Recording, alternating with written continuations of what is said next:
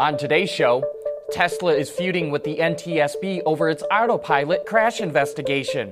GM, Honda, FCA, and Ford want 95-octane gasoline as the minimum standard.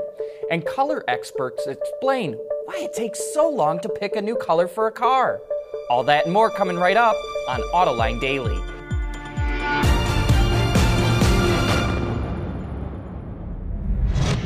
This is Autoline Daily, the show for enthusiasts of the automotive industry. There's a battle brewing between the oil and corn industries over biofuels.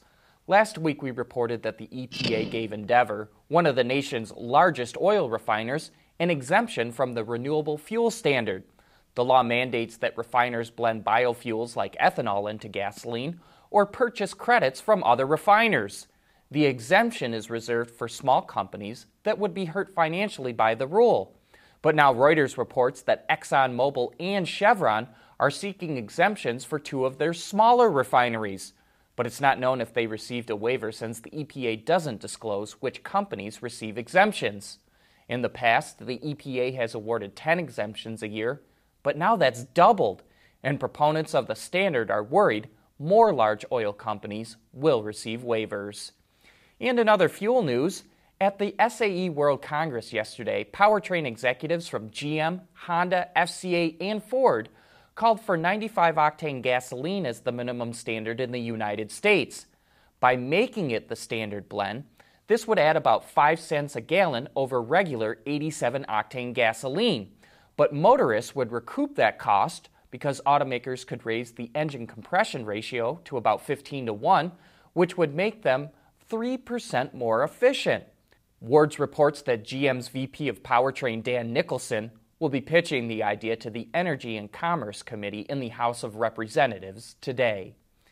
Those same executives also predict we have hit the limit with how many gears can be stuffed into a transmission. But it's not a technical issue. They could actually make 12-speed transmissions if they wanted. But with most powertrains getting electrified, at least to some degree, the extra torque that provides means engines don't have to work as hard, and so they can get by with the transmissions that we have today. Still to come, Tesla and the NTSB are in a feud. Autoline Daily is brought to you by Bridgestone Tires, your journey, our passion. Dow Automotive Systems, advanced materials that deliver better results. And by Lear, a global leader in automotive seating and electrical systems. Heavy truck sales in the U.S. continue to grow strongly. Overall, they were up 11% last month, and Wards reports that Class 8 trucks, the biggest semis, shot up 26%. And as we've reported before, analysts use the sales of Class 8 trucks as a leading indicator of how the economy will perform. Last summer, sales of those trucks turned a corner and really started to climb up, and we here at Autoline wondered if that was a signal that sales of light vehicles would turn around and start going up. Well, that's exactly what happened. As you know, sales of cars and light trucks came in much stronger than anyone expected last month. So the latest sales numbers for these big rigs suggest that the good times will continue to roll. As we reported previously, the NTSB is not happy with Tesla over its disclosure of details related to a fatal accident involving one of its Model X's in autopilot mode.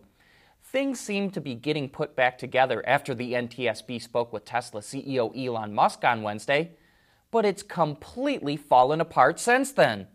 The NTSB has kicked Tesla off the crash probe after it says the automaker again violated its disclosure policy.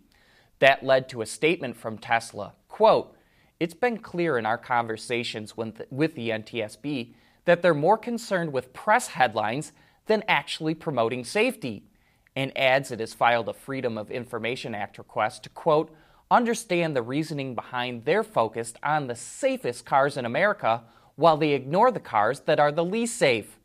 This now seems more like a power struggle between the NTSB and Tesla rather than what the actual focus should be on, figuring out what caused the accident and keeping motorists safe.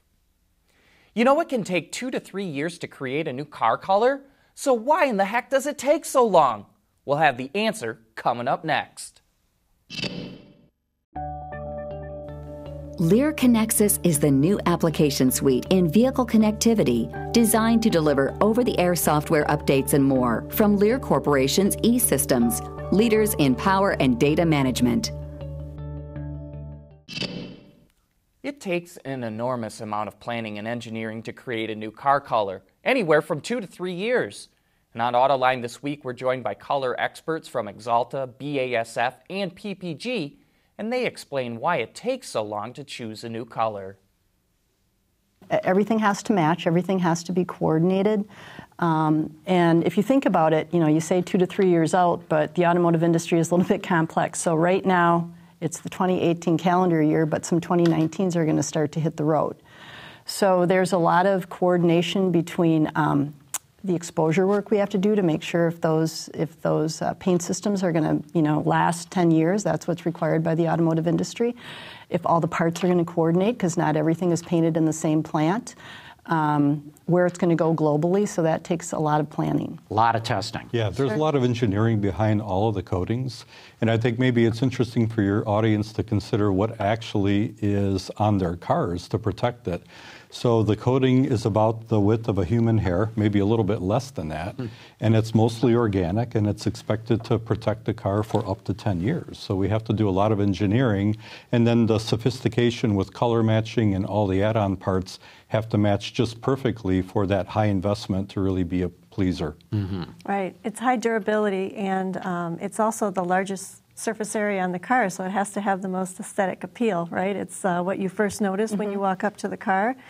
But then the other thing that plays into those trends in determining what colors are going to be going forward is they only have so many colors per palette, and so they have to make sure that they have enough colors for all of their car lines.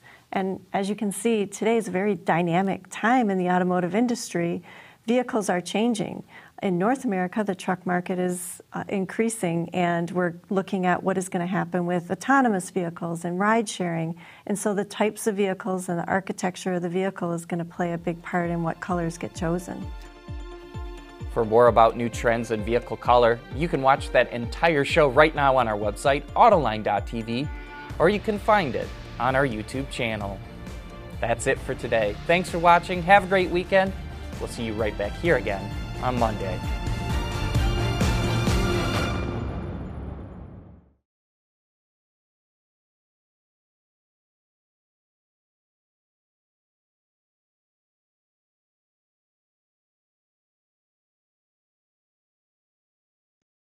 Wards is the industry leader for news, data, and analysis. That's why companies across the globe subscribe to our premium service, maybe even your own. Log in for subscriber access now. Check your company's intranet for details and rely on wardsauto.com to keep you informed.